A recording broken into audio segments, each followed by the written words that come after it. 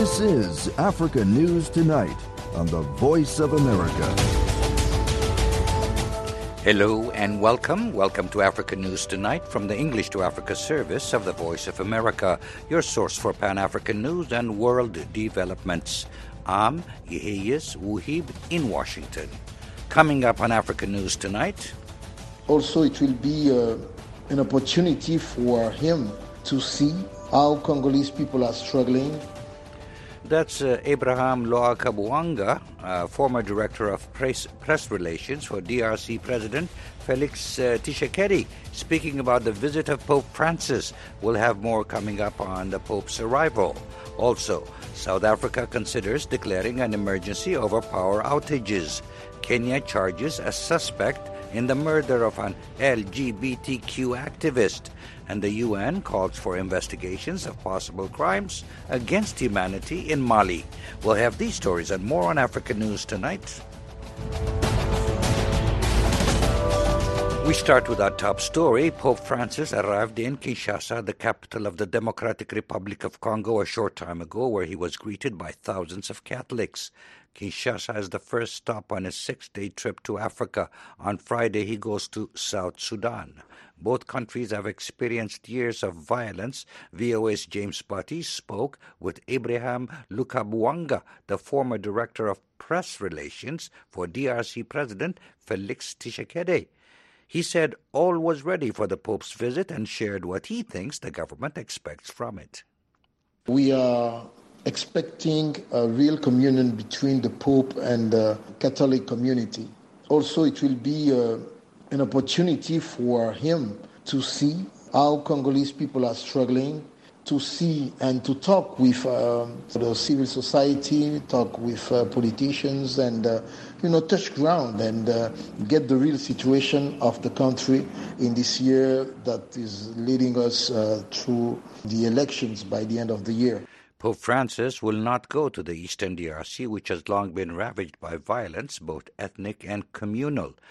Loakabuanga, however, says he is expected to meet with several survivors of conflict in the eastern part of the country and delegations from congregations in the east. Reporter Jafar Al-Katanti is in Goma, the largest city in the east, where he spoke with people about the Pope's visit. La venue du pape, c'est un moment de réconfort pour tout Congolais, surtout en ce moment de Philemon Batandi says the Pope's visit is a moment of comfort for all Congolese, especially in this moment of crisis. And for me, really, it's a big moment, and I wouldn't like to miss it, he says. Well, first of all, the bruised hearts of the Congolese need moral support, especially here in Goma. But she notes the Pope is not really going to be in Goma.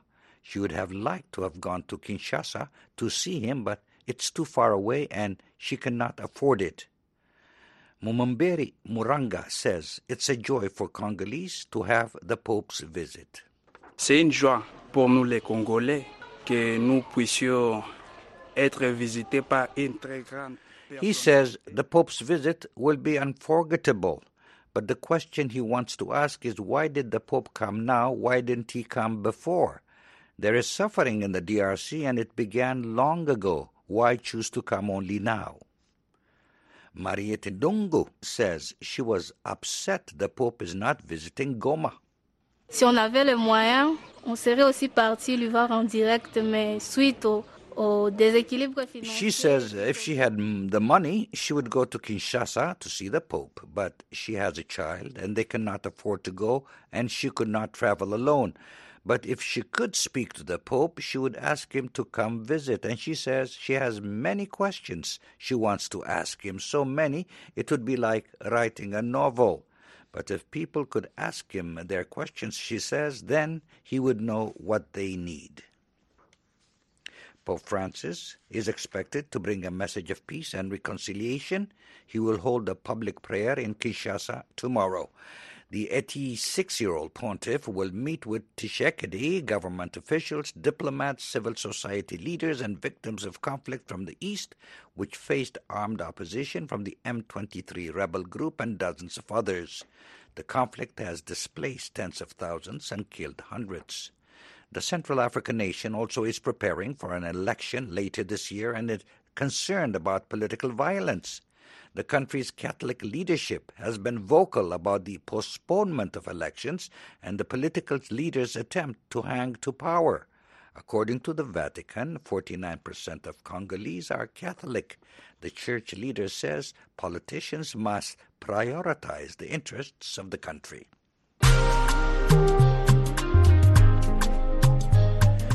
In South Africa, President Cyril Ramaphosa is expected to soon declare a national state of disaster because of the country's energy crisis. Africa's second-largest economy has had no electricity for up to 12 hours a day since July, although blackouts have been happening regularly for 15 years. Energy experts blame the near collapse of the power grid on government corruption and mismanagement at state electricity enterprise Eskom. Darren Taylor reports. The outages are causing Africa's most industrialized economy to decline rapidly. South Africa already has the highest unemployment rate in the world at 35%. This is climbing further, with businesses folding because they don't have enough electricity to turn profits. Agriculture is being decimated. Farmers can't operate machinery to irrigate crops. Poultry is the country's primary source of animal protein, but millions of chickens have suffocated because farmers couldn't oxygenate their coops. Agricultural associations say food shortages and corresponding price hikes loom. The blackouts are killing people, with motorists dying in collisions at intersections where traffic lights fail, for example, and hospital patients die when medical equipment doesn't work. On Monday, after a high-level ANC meeting, Ramaphosa said the words energy experts have been urging him to say for years. There was talk about the declaration of a national state of disaster, like what we did when we faced COVID-19, and there's broad agreement that we should move in that direction. Ramaphosa blames the crisis on the alleged corruption of his predecessor, Jacob Zuma. However, when Ramaphosa was deputy president between 2014 and 2018, he chaired an ANC-appointed Energy Crisis Committee tasked with ending so-called load shedding. Under his watch, the ANC ignored solutions presented by energy experts, such as the partial privatization of electricity provision and increased use of clean power. Professor Mark Swilling is a development expert and member of the National Planning Commission, a state-appointed panel of government advisors. South Africa is actually almost in a state of war. Under what conditions would one invoke war measures to overcome the normal ways of doing business, which would be inappropriate for fighting a war? We are facing a very, very, very serious disaster. He explains that a state of disaster would allow the government to circumvent procedures usually required for Eskom to procure what it needs to generate more electricity fast. Materials such as equipment and coal. Normal tender and contract processes wouldn't be followed. This happened during the COVID-19 pandemic, and Swilling acknowledges ANC officials allegedly used the state of disaster to steal billions of rands.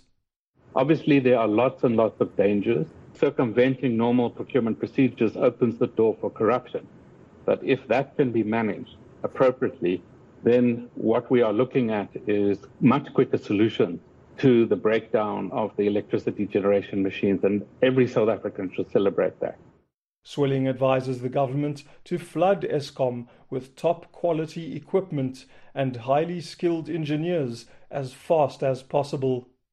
If that is all in parallel with a rapid escalation of renewables build in order to create more space for Eskom to take machines off the grid to fix them properly, we could actually be through this load shedding nightmare. Ramaphosa says he's in favor of incentivizing householders and businesses that want to use alternative sources of power, like solar. It's often referred to as the Vietnam solution. Vietnam did exactly that under pressure, and within a year there were 9 extra gigs of rooftop generation capacity on the grid. So it can work, and it's probably the fastest way to get more electrons into the system compared to all the others. Eskom, though, expects the crisis to continue for at least 2 years.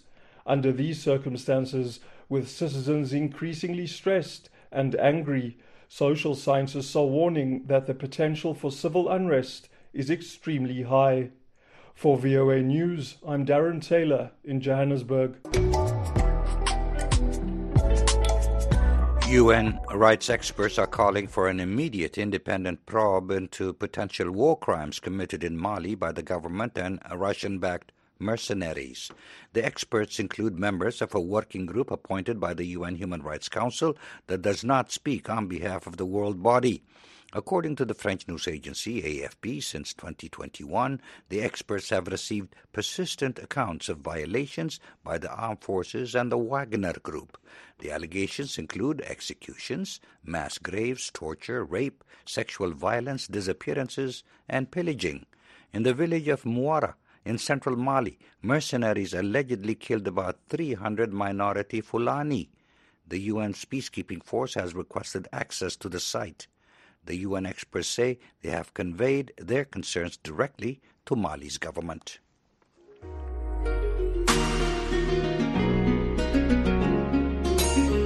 You're listening to African News Tonight on the Voice of America. U.S. Secretary of State Antony Blinken says Washington will continue to encourage Egypt to take steps on human rights, including the freeing of political prisoners. According to Reuters, after he met in Cairo with President Abdel Fattah al-Sisi, Blinken said Egypt has taken important strides in protecting religious freedoms, empowering women, and releasing some prisoners. In the past, the U.S. relied on Egypt in reducing tension and stopping escalation between Palestinians and Israelis. But this time, Blinken went from Cairo to Israel, then the West Bank, to do that himself. Khalid El-Gindi, Director of Program on Palestine and Israel at the Middle East Institute, explained to VOA senior analyst Mohammed El-Shanawi why. Egypt's role has been most prominent in Gaza, and since most of the violence in the past week has been concentrated in the West Bank and Jerusalem, Egypt doesn't have the same kind of role historically there. The second point I would make is that Blinken's visit to Cairo and to Israel and the West Bank was planned well before this latest crisis, and it's not the focus of his mission, which was pre-planned. And so he didn't go out there in order to reduce tensions or to broker a ceasefire or to do de-escalation, but he's going out there as part of a bigger mission in which now he has to address the current crisis by calling on all sides to restore calm.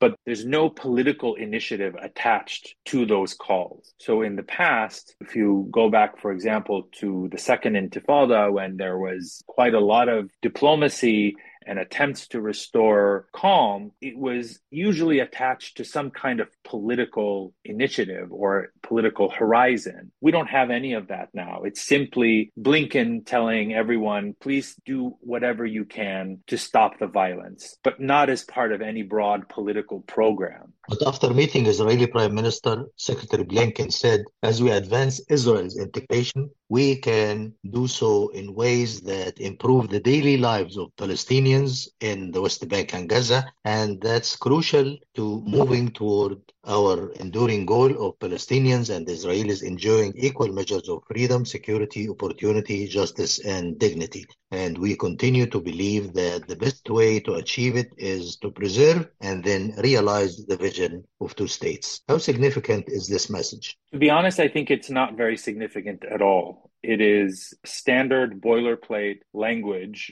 that has been used many times by various members of the administration. It's not any different than the talking points we've been hearing for most of the last 2 years. So there's nothing new contained in it. And if anything, I think talking about equal measures of freedom, security, opportunity, justice in the midst of the current crisis, when the gap between Israelis and Palestinians in terms of security and freedom and justice and all of these things has never been greater. I think it sort of underscores how disconnected and even disinterested this administration is in the Israeli-Palestinian file, which is something that they have generally avoided working on. It's not a very high priority, except in moments of crisis. And even in moments of crisis, the administration doesn't really have much to offer other than calls for calm and working to go back to the way things were before the crisis spiraled out of control.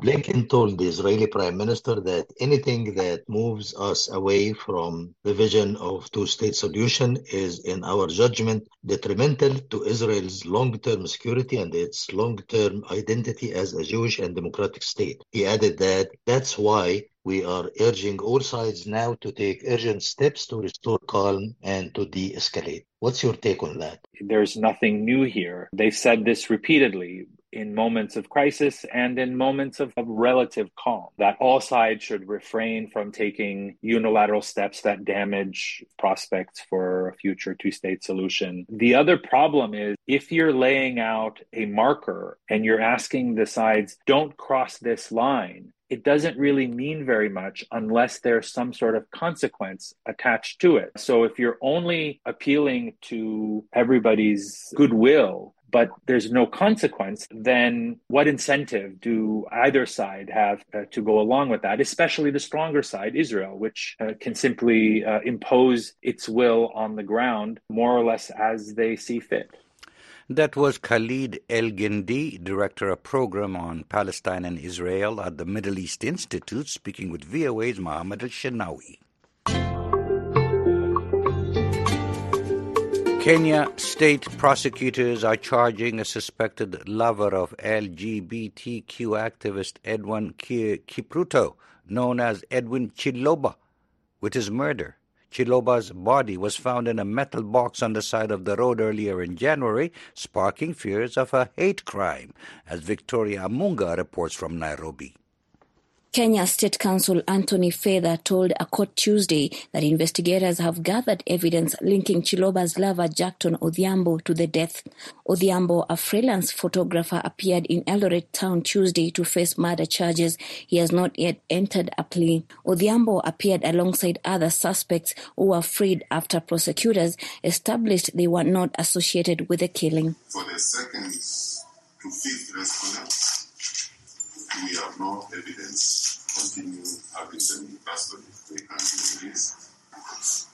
Save for the second, third, and fourth respondent, we still require them to report at the DCI Eldoret South once a month for 3 months to record further statements. According to the Associated Press, investigators have determined the murder was not a hate crime. AP further reports that investigators believe the murder was linked to a love triangle. Many members of Kenya's LGBTQ feared Chiloba was targeted for his sexuality and activism. Kenya's chief government pathologist Johansen Odwor said Chiloba, a 25-year-old model and fashion designer, had been smothered to death. The murder attracted global attention. U.S. State Department spokesperson Ned Price urged the Kenyan authorities to thoroughly investigate the case. Victoria Amunga for VOA News, Nairobi. The Central Bank of Nigeria, CBN, has mobilized 30,000 agents nationwide to help the vulnerable and those living in remote areas exchange their cash for the nation's new currency. The bank has also extended the deadline for exchanging old bills by 10 days, saying some 30% of the old bills are still in circulation. But critics say authorities should have stuck to the deadline for the currency swap. Timothy Obiezu reports from Abuja, Nigeria. The deployment of the 30,000 Central Bank of Nigeria agents followed Sunday's announcement of a 10-day extension of the January 31st deadline for citizens to swap their old cash for the new currency. The central bank said the gesture was to allow more citizens to exchange their old bills and reduce the risk of losses, especially for those in Nigeria's rural areas with limited access to financial services. The CBN also approved a 7-day window period after the new deadline, during which citizens still holding the old currency must then deposit the bills directly to the central bank. But while many praise the longer changeover time, Abuja resident Prince Eromsele says the CBN succumbed to pressures from the political class. I had this feeling it might be extended because of the APC and the PDP presidential aspirants, their reaction. And if I'm being honest, I would say I'm very, very, very disappointed with the CBN governor. 31st is 31st. Nigerians have already started. We have started adapting to it already. We just have to make rules and abide by it. The measure, launched in October, saw the redesigning of Nigeria's 200, 500 and 1,000 naira notes. The move is meant to combat counterfeiting, encourage more online payments, and reduce crime, including the practice of vote buying using stashes of accumulated cash. Nigeria holds general elections next month. Ndu Nwokolo is a lead partner at Next Year, a public policy think tank. He says the currency swap is beneficial. I think what CBN did was to look at some critical variables around the system in terms of the present circumstances in the country. So you have an election that's about going on. You have the pressures from the politicians and political parties. You have the ongoing fuel crisis situation. So based on this, these things they are all drivers, and the economy is interwoven. So I think they looked at the entire situation. Some 40% of Nigerians do not have access to bank services. Nwokolo says the swap is an opportunity to correct that. It could be another opportunity to start looking at how do you start getting these people to start going through the legal banking sector system.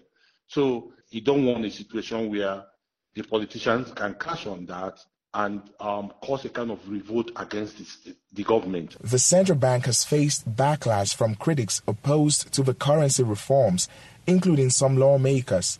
Last week, the Speaker of the House of Representatives threatened to arrest Central Bank Governor Godwin Emefiele over his refusal to appear before the House committee investigating the alleged scarcity of the redesigned Naira notes across the country.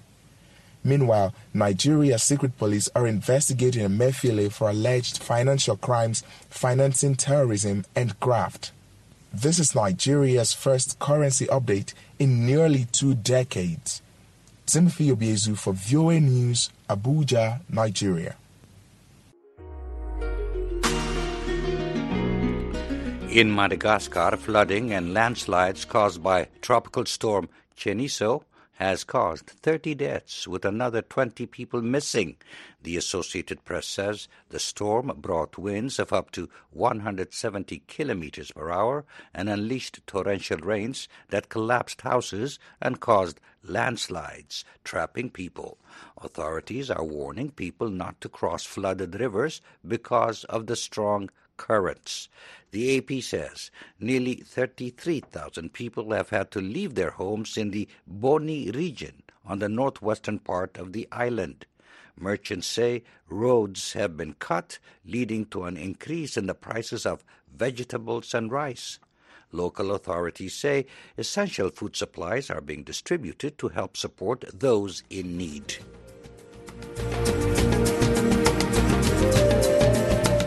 And with that, we wrap up this edition of African News Tonight. I'm Yeheyes Wuhib in Washington.